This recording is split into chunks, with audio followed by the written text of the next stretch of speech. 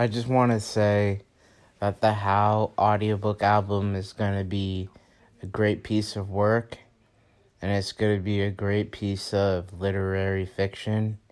It's going to capture a lot, share a lot, and really speak to the audience.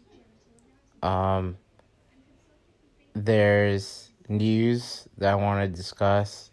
There's news about Dave Chappelle being able to pull the Chappelle Show from Netflix. I think that's great that he has that power and influence, that if he wasn't profiting from the Chappelle Show from Netflix, and he has that good relationship with Netflix due to his stand-up specials, that he's able to pull the show. That's real influence. So good for him. I enjoyed the Chappelle Show because that was my first glance at Dave Chappelle and his type of comedy that really discussed a lot of things with like race and society, but it made like a comedic twist to it. There's also news with Justin Bieber and the Grammys. They keep labeling him as a pop artist, even though his latest album was R&B and soul. I consider How to be R&B and soul. And the thing about like my audiobook albums, I like to not be placed in a box, and I like to go from pop to jazz to R&B and soul, and I feel like I have that capability, and I should have the influence and representation to do that.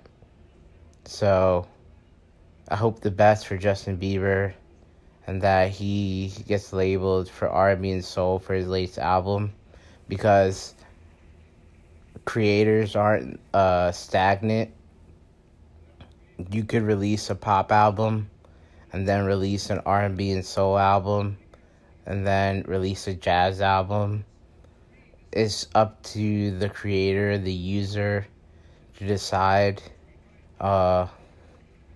what type of characteristic the piece of work has and the representation that it deserves. And then also on the news, there's a lot going on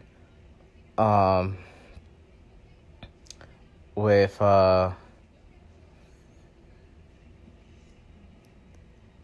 Stephen King. I heard he allowed one of his books, he gave like a good relationship to give it for free. I know Stephen King's net worth is like $500 million for him being a writer, and writers have a lot of influence and power and worth, and it's good for him to give back and help less fortunate people, and just use the exposure at that level of his career to support others and just share his work, because he got a lot of his influence by using his publishing deals to create his books into movies. And even though he profited a lot from that, it's good that he doesn't make it all about money, even though he's a hard worker and he created so many great works.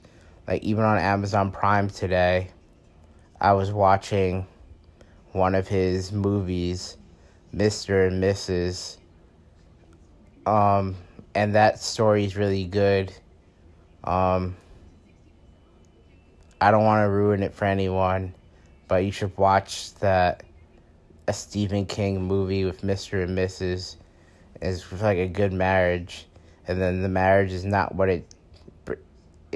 what the reader or viewer intends it to be, and it's how the wife copes with that. So that's like a pretty good story.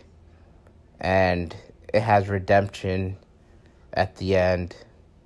And the type of stories I like the most are the stories where there's redemption at the end, or if it's like an open-ended story ending where only the reader, not the reader, only the creator or the writer knows the true ending. And some readers that are loyal fans, they know the style of the writer due to their catalog of work, and then maybe they can decipher the true ending.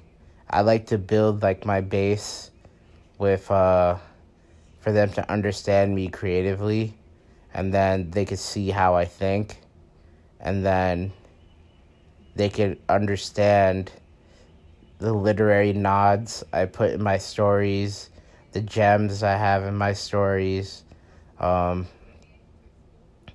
they're able to decipher and understand certain endings to my stories or certain details I use within the story and how it portrays to a more meaningful description of something. So that's always fun. And what else? I've been following other podcasts like the Joe Rogan Experience. I know that's a go-to for a lot of people because that's like one of the number one podcasts. And I enjoyed the podcast episode with Donnell Rawlings and Dave Chappelle. He talked about his experience going to Alaska. I was shocked to see from some of my data that I reached Alaska. Maybe I'll go to Alaska one day, but that's like so far-fetched to me when I know it's part of the U.S., but when I think of like Alaska and Hawaii, that's just always been like so far-fetched to me. And the fact that I could reach that far away and I could have readers and listeners there, that just was pretty meaningful to me. And then I saw that also in Denver, Colorado, Phoenix, Arizona, Utah, because I've traveled a decent amount internationally and domestically, but it always just like gets to me, like it shocks me or like gets into my mind when I'm able to reach places I've never been before. Like I know when I'm on the news and all those people see me in that city, that's pretty important. But when I'm able to be in like Utah, Arizona, Colorado, Washington, like Seattle, Washington, that's just like mind-blowing to me. And then what else? I saw stories with like Tory Lanez and Megan Thee Stallion. I hope everything works out. Nobody knows for sure the full details of the story, but I see that Tory Lanez is doing fine now, and he's living a better life, and that's good for him, because I know when you're successful and famous and rich, some people get jealous, and they try to ruin the situation you're in. And then I know Megan Thee Stallion has been through so much with like her mother passing away and with the whole incident. That's good that she survived and that she's living well. It's all about good karma. And then with other stories, I miss the Ta-Nehisi Coates Between the World and Me premiere on Saturday because I was busy reading and writing. I heard that on Thanksgiving or the Thanksgiving holiday, it's going to be available on HBO Max. So I'm going to try to go on like HBO Go or HBO Now and try to catch glimpses of it. Ta-Nehisi Coates created the book Between the World and Me, Water Dancer, We Were 8 Years in Power, and I would always get some of his books at the library. And then I also like Stephen King books. I was given a free Stephen King book. I felt like it was a sign to really appreciate his work and learn from it and develop from it. I was talking to one of my friends, and he was discussing whether everything will just be ebooks instead of having physical books. And I thought to myself the pros and cons of both. So with ebooks, I know I'm a faster reader in the format of ebooks because even if there's more pages, because the screen is limited in size, I like the format of an ebook that it's just the size of a screen.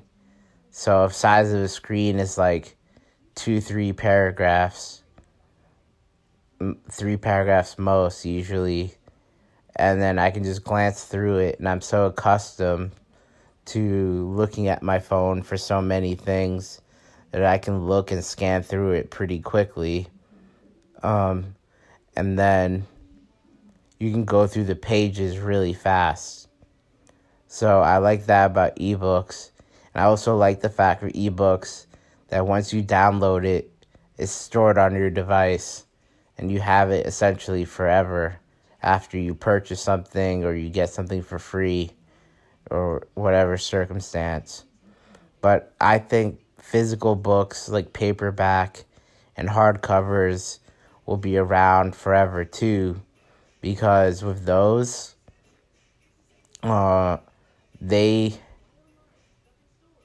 can be collectibles. Like some people have like libraries or stations, and a physical book is worth more because you can't put a price in like really holding a book, feeling the paper, having the design in person. And if you had, for example, like one of the first ever Fitzgerald books or one of the first ever Hemingway books or anything of that nature, or some type of relic, like that could be so expensive one day because it's like limited edition. And even when different publishers acquire different books, the original book or original set of books, because of their limited edition or because of the circumstance of the creation of the book, they could be worth so much. It's like when you think of collectible like cards back in the day. So it could be like that. And also physical books could be used for display, like libraries and stations, and being available at physical stores like Starbucks or restaurants, or even movie theaters.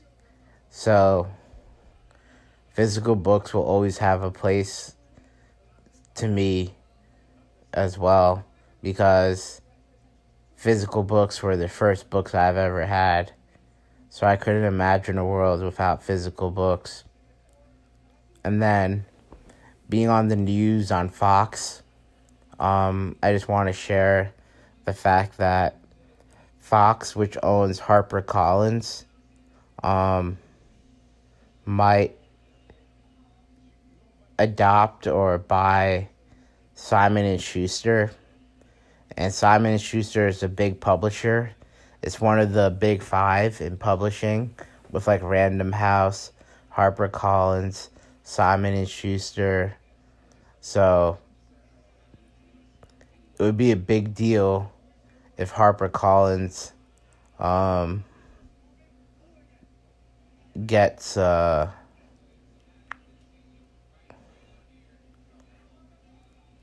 the Simon and Schuster, because publishers make a lot of their money through collections of great literary works. Because if you had, for example, one of my books, publishers are almost essentially like 360 deals in a lot of cases, and they would have a place in movie and TV rights, merchandise, which is like posters, signed memorabilia, and audio, and like any format of the book and things of that nature. So publishing is a big business because you collect all different merchandise and formatting of the book, and you could always make a profit with that. So like if someone sold like a Hemingway poster, the publisher for Hemingway books would profit from it. So publishing is like a big business, and most of them are owned by news and media companies, so they can portray or project good representation of that author.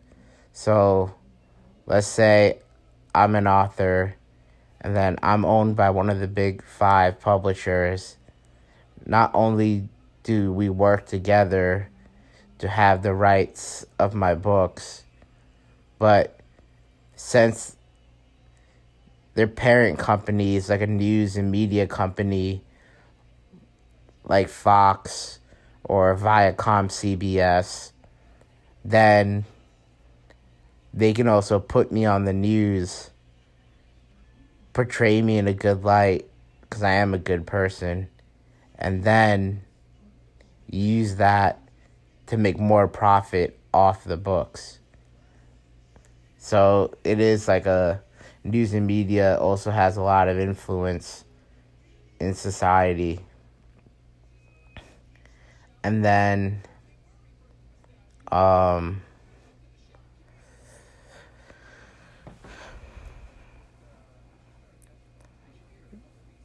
that's mostly what I wanted to talk about today. I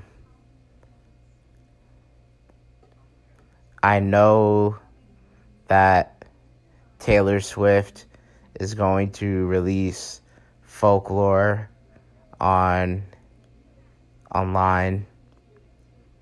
through Amazon Prime, or no, it's Disney Plus. She's doing it through Disney Plus, and then through Disney Plus, she's going to show certain graphics of her songs and her creative outlet and her lifestyle and her music. So that'll be interesting. I usually don't like female artist music because it's harder to relate to, but I do appreciate a different side of the gender, and I can accept the fact that they're talented. And